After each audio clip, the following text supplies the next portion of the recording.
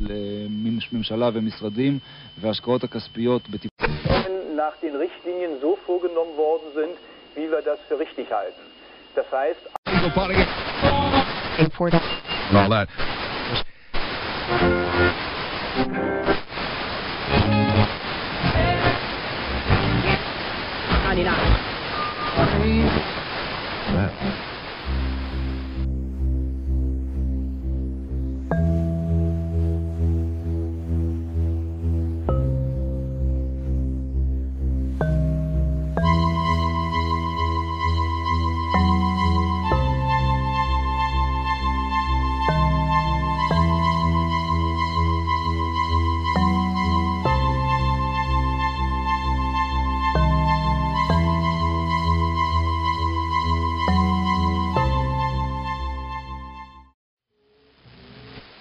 The Blimp Hunter by J. Noyce Shearer. Read by Wesley Critchfield. Some collect stamps. Some build ships and bottles. Shelby Sport was stalking blimps. Shelby Holcomb. What was it about blimps that he hated? He wasn't even sure that he hated them. It was just that hunting them seemed to satisfy some sort of primal urge. Like sport or hobby. It was an activity to lose himself in, an escape from the pressures of day-to-day, considerable as they were in a city the scale of Manhattan. Sure, some people built ships and bottles, some collected stamps, but Shelby was the most content seated atop the roof of the 40-story clock tower in Tribeca, a six-pack by his side and a rifle in his lap. He used a .22 with the rationalization that tiny bullets didn't make much more than a pigeon-peck hole in the side of a blimp, and he never aimed at the manned gondola that hung below the blimp's belly. He had nothing against the pilots or the crews. If anything, he envied their view. He might have had a case for shooting at the advertisements that blinked across the blimps, but that wouldn't have explained anything. It was really just sport. Something to shoot at that didn't shoot back. Something to do at night, outdoors, in the city, that didn't cost an arm and a leg. He would have felt bad if he'd actually ever brought one down. For starters, it would have meant the end of his hobby. People who lived out in the country had it made, he thought. They could shoot as much as they liked, and they wouldn't have to worry about hitting anyone. But in a city crammed with 8 million people, there was only one direction to shoot with any degree of safety, and that direction was up. When Shelby first moved to the city, he tried shooting rats in the park at night, but the rifle was too big to conceal, and handguns didn't have the same appeal. He thought about pigeons, but they weren't good for sport, and they tended to roost in places he didn't dare risk shooting at, like windowsills. Blimps, on the other hand, were perfect. He could aim at the bulbs that lit up the sides as they spelled out their various ads and greetings. It was difficult to hit them, and it was difficult to tell when he'd actually made a hit, as the words danced across the blimp, blinking from one row to the next. But it didn't matter. The hunt itself was what gratified. And so it was, one hot Friday night in July, that Shelby climbed out of the trap door onto the clock tower roof. Off on the Jersey side of the island, the sun was setting with atomic colors, while on the east side, above him, the sky was blue. The stars were just visible, and a light breeze up on the tower made it almost chilly. Shelby was glad he'd worn his hunting jacket. He walked to the edge of the building and sat down between the large roof ornaments on the front of the big clock. He cracked the pop top on the rolling rock and scanned the sky. There were 2 blimps out that night. One drifted off Battery Park, probably over the Statue of Liberty. The other was up around Midtown. Shelby was prepared to lie in wait, like any hunter of big game. Sooner or later, a blimp would float past. They almost always did, and when one did, he'd be ready. Shelby let his thoughts drift unfettered. Images came to mind. He saw his mother bending over an open oven, and he laughed to himself. It was a funny way to think of her, as she almost never cooked. Then he recalled Jack Axtinger, his antagonistic, rotund boss at the bakery. There was a lot of blimp in him. Blimp, he thought. To erase these relatively unpleasant images from his mind, he did what he often did. He put women he'd glimpsed in the streets into the roles of various women in religious films that he had seen. and he played his favorite scenes over and over in his mind, making little improvements and imagining what kind of shoes they would wear. Shelby dissolved from his own fantasies back to the skyline. The downtown blimp was slowly making its way uptown. An errant breeze carried the whirring drone of blimp motors to him. Shelby felt his adrenaline rise as he put down his beer and grabbed his rifle. He hugged the wooden buttstock to his cheek and inhaled the sweet scent of the lemon oil polish. He watched through the telescopic sight as the big gas bag cleared the Woolworth building and drifted toward him. He held his breath and squeezed off one shot. Off it flew. He ejected the shell, focused his being to the sight, and fired again. He fired half a dozen shots, lost in his task. The blimp had never come this close to the clock tower before. He could see the sign lamps clearly. He picked off one after another. As the blimp drew closer still, he could almost hear the pop of the bulbs. The blimp motors were now clearly audible, and growing louder as Shelby continued to shoot. Slowly the bulbs on the blimp began to grow in size as they filled the circle in Shelby's telescopic sight. It was only then that Shelby looked up with his naked eye, astonished to see how close the blimp had come. Shelby put his rifle down. Hell, He thought. it almost isn't fair to shoot them when it's this close. He felt suddenly exposed as the blimp came around to face him. The lights in the gondola seemed to glare at him, like big, unblinking, angry eyes. Now it was so close that he could make out the mooring line and the black ribbing of the nose cone batons. And yet, it was still coming. They had better pull up or turn off. He said to himself. They're going to hit something. But on it came, and Shelby suddenly panicked. He picked up his rifle and gasped. It was coming right at him, and it seemed, somehow, angry. Shelby leapt to his feet and turned to beat a hasty retreat, only to discover that the second blimp had snuck up behind and was now hovering, huge, with menace, its motors growling, filling the entire northern skyline with its huge mass. Shelby threw himself at the trapdoor and yanked it open. He leapt in, just as the first blimp roared overhead. He clambered down the rungs of the ladder, closed the trapdoor behind him, and tried to catch his breath. He listened for the blimps overhead. He listened for the blimps over the ticking of the big old antique clock. When his heart slowed down to normal, he realized he had left his rifle on the roof. He debated the wisdom of going back to retrieve it, and found himself laughing. It was absurd. Just some freak winds, no doubt. They weren't wild beasts. They were blimps. He went back up the ladder and opened the trapdoor, cautiously. He stuck his head out. When he saw both blimps lying in wait for him, he changed his mind and shut the door quickly. To hell with the rifle, he thought. They were angry. Shelby descended the ladder to the top of the circular stairwell that ran down the inside of the clock tower. Through the tall, dirty windows, he could see the blimps. They were circling like gigantic sharks. They were after him.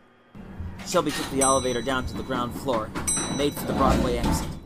He left the building quickly and walked 4 blocks before he dared to look up. Sure enough, the 2 blimps were still circling the clock tower. Shelby laughed. They might be big, and they might be mean. They sure were stupid, he thought. He turned and walked off down the block, unaware that the 2 blimps had left the building and were now motoring slowly after him.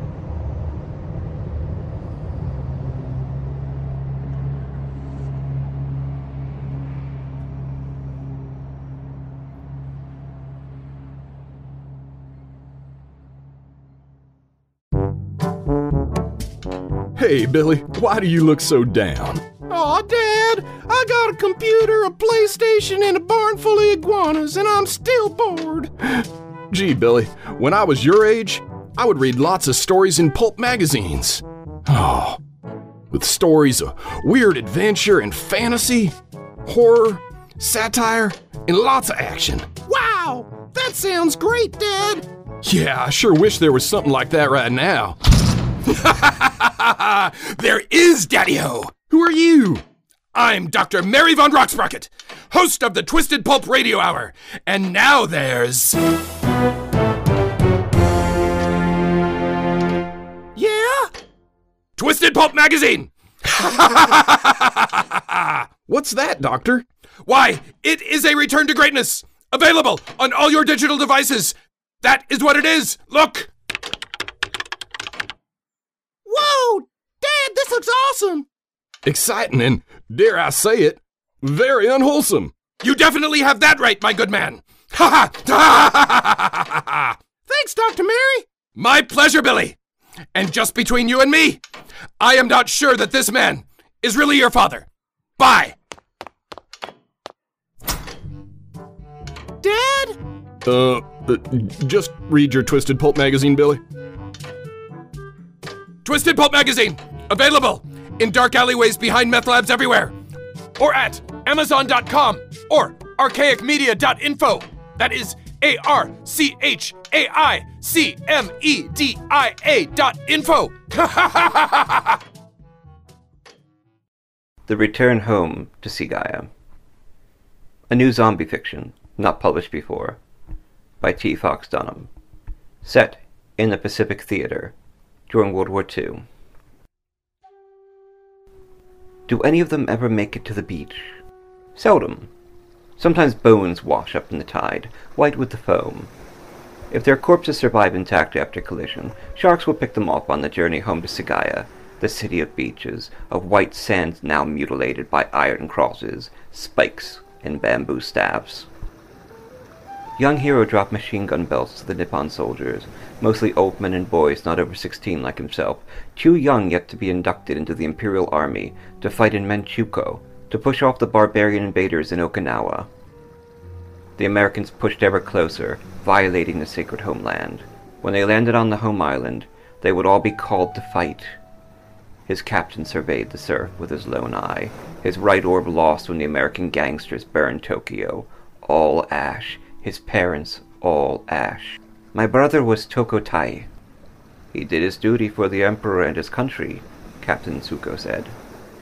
He studied the visage of the surf, watching for the water to break. We were told his plane struck at U.S. carrier the Bunker Hill. It did not sink. My parents were burned in Tokyo. All noble sacrifices for the Emperor. He died a warrior. He died for nothing, Hiro thought, then admonished himself again for the defeatist thinking. Why do they come back? He asked. The captain surveyed the wall of soldiers, checking the machine guns, handing out belts and clips. He held his katana at the ready, leading this ragtag group of misfits, the last of the best of Japan to live, fight, and die for his emperor, the living god. Perhaps one or two of the dead kamikaze pilots might make it to the beach, having survived the ravenous oceans with working limbs. However, the kamikaze had flown in full flock to attack the U.S. Navy at Okinawa, flying and dying in numbers greater than any previous assault. None could be allowed to transgress Japan's skin, violating her body with noisome, rotting flesh. And shame, the captain said, for not sinking their targets, and not serving the Emperor, the shame of all soldiers for failing to repel the invaders. My brother did his duty, Hiro snapped. Yes, and if he makes it home, he will come home insane, driven by demons. Now take your position. Wait until they cross the line of shells. Some don't always make it further. Let them wash away into the sea. The soldiers silenced, surveying the sea. Hiro focused on a conch shell, just at the breakwater as the foam licked the soft sand.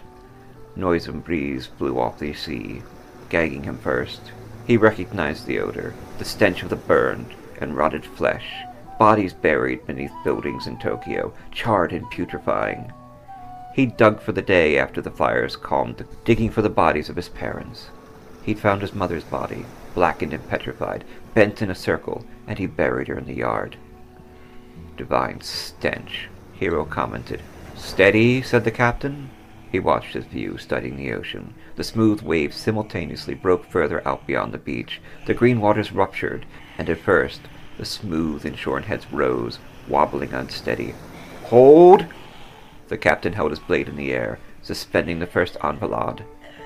The sons of Japan, noble pilots who made the bravest sacrifice, climbed from the sea.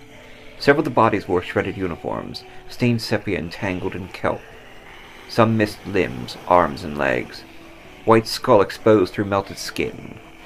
Fish still trailed behind, devouring flesh tendrils torn away. Sharks swarmed the waters, still picking at the pilots. Not one blasphemous toe on the land!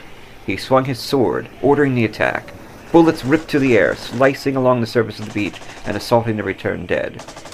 Hero held his trigger. He couldn't fire. He just wanted to come home. Some of the other soldiers also couldn't fire. You!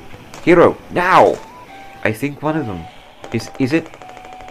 Rio. A starfish birthmark fanned out on his brother's neck since birth. He recognized some of the other pilots in Rio's squadron. His brother had made it home. "Fire your weapon, boy!" the captain yelled. His brother appeared intact, still with all limbs. A chunk had been blown out of his shoulder and neck, but that was it.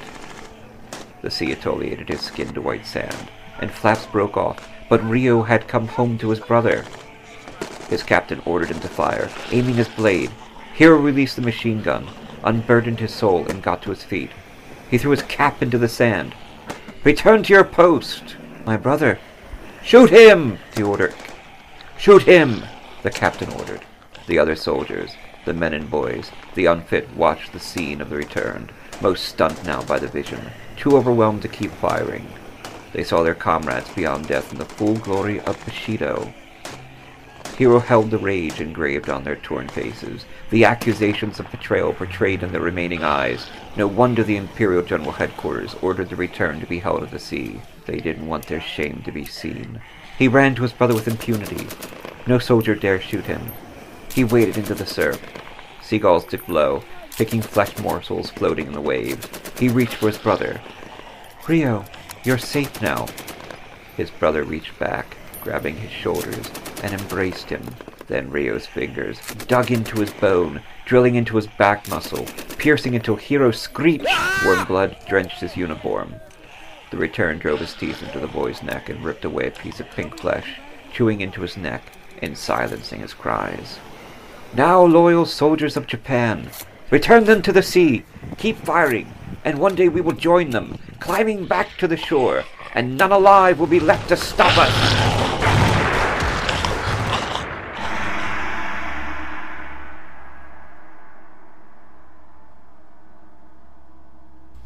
The Shadow over Grainfield by E.S. Wynne. When visiting the humble, sleepy little village where the sign on the one road in or out of town demurely states that you've entered Grainfield, California, you cannot at first imagine the kinds of horrors that stir in the shadows there on the long, flat streets at night. Your mind never lights on the unspeakable rituals that unfold in hidden groves and in the basements of churches, the things that lurch through cow pastures and fields, or howl in sickly, gibbering cries in hidden rooms beneath aged, crumbling houses, lost on roads that meander miles from the highway. Grainfield is nothing like you expect to see in California. It's a Midwest town, transplanted on the edge of the Central Valley, where the mountains rise up against the horizon in dark and rolling ridges. There are no movie stars here, no surfers, no beaches, and the only sunshine is a hot, oppressive wash of light that bleaches and burns through everything too long under its eye. It's not the sun that should worry you, though, any more than it's the locals that greet you kindly on the street, offer you discounts and deals because a customer is a precious thing to them.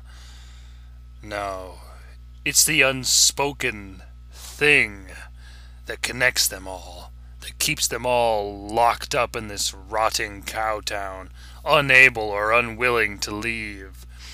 It's the secret that makes them lock their doors at night, that keeps them all going to the same church every Sunday, the reason why their town has no hotel and all the businesses close up like clockwork when dusk begins to fall.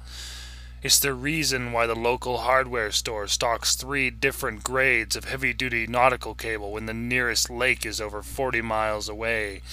The reason why the butcher packs a dozen unlabeled boxes in the back of his SUV before driving home at the end of the day. It's the shadow that hangs over Grainfield and taints everything that everyone does in some subtle way.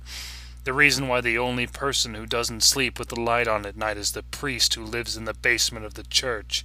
It's the thing that drives him to wake up every morning, hours before anyone else, and sit down in the center of the tesseract, drawn in chalk on the floor of the basement, with a revolver in his lap. It's the last thing he thinks of before he closes his eyes and clears his mind, before he turns on the tape recorder and opens his mouth to let the words of a dead god come through.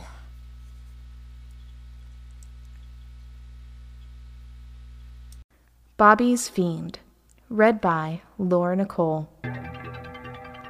Bobby saw the fiend peering out from behind the large magnolia tree. This happened on the playground at school. The fiend was tall, very thin, with large, black, bulging eyes and blood-red lips. The fiend was staring at Bobby, digging its long, black fingernails into the skin of the magnolia tree. Sap bled. The white, gooey liquid ran down the fiend's spotty hand. The night before, the fiend stood at the foot of Bobby's bed and watched him sleep. Bobby just covered his head and prayed the fiend wouldn't hurt him. It's safe to say, Bobby didn't sleep much that night. Earlier in the day, while standing in line for lunch, the fiend tripped Monica Brandt. She fell hard on the lunchroom floor, breaking her nose. Everyone standing in that line had to go to the principal's office and explain what they saw. No one saw anything, except for Bobby. He saw the fiend trip Monica and laughed shrilly as Monica lay on the floor in a puddle of blood, wailing. But that's not what Bobby told the principal. He reiterated what the other children said. Later, at the drugstore, the fiend followed Bobby inside. Bobby made his way to the comic books for the latest issue of Detective Comics. He looked around the corner and saw the fiend take 4 Hershey's candy bars and place them in his left pocket of his dingy jeans. The fiend pointed at Bobby and laughed. Bobby went to the counter to pay for his comic book when the owner, Mr. Rands, stopped him. He demanded Bobby empty his pockets in front of everyone in the drugstore. Bobby placed a comb, chewing gum, a note from Linda Thomas, saying she had a crush on him, and $10.52 on the counter. Then, out of his left back pocket, were 4 melted, unopened bars of Hershey's chocolate. Bobby hung his head as Mr. Rance took the newest issue of Detective Comics from him and escorted Bobby out of the store. Bobby ran all the way home in tears. He ran upstairs past his mother and slammed his bedroom door. He flung himself on his bed and bawled non-stop for an hour until he fell asleep. His mother knocked on Bobby's door. She asked if he was all right. He didn't answer. She shrugged and went into the bathroom. Looking into the mirror, Bobby's mother laughed shrilly. Her large, bulging black eyes danced with delight. Licking her blood-red lips, she dragged her long black fingernails across the bathroom mirror.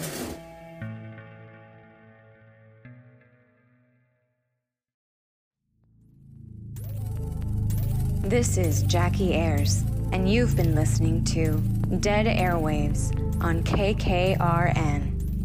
Episode 4, Blimp Hunter by J. Noyes Shore. Read by Wesley Critchfield. Return Home to See Gaia by T. Fox Dunham. Read by T. Fox Dunham. Shadow Over Grainfield by E.S. Wen. Read by E.S. Wen. Bobby's Fiend by Mark Slade. Read by Laura Nicole. Theme music by Tim Slade.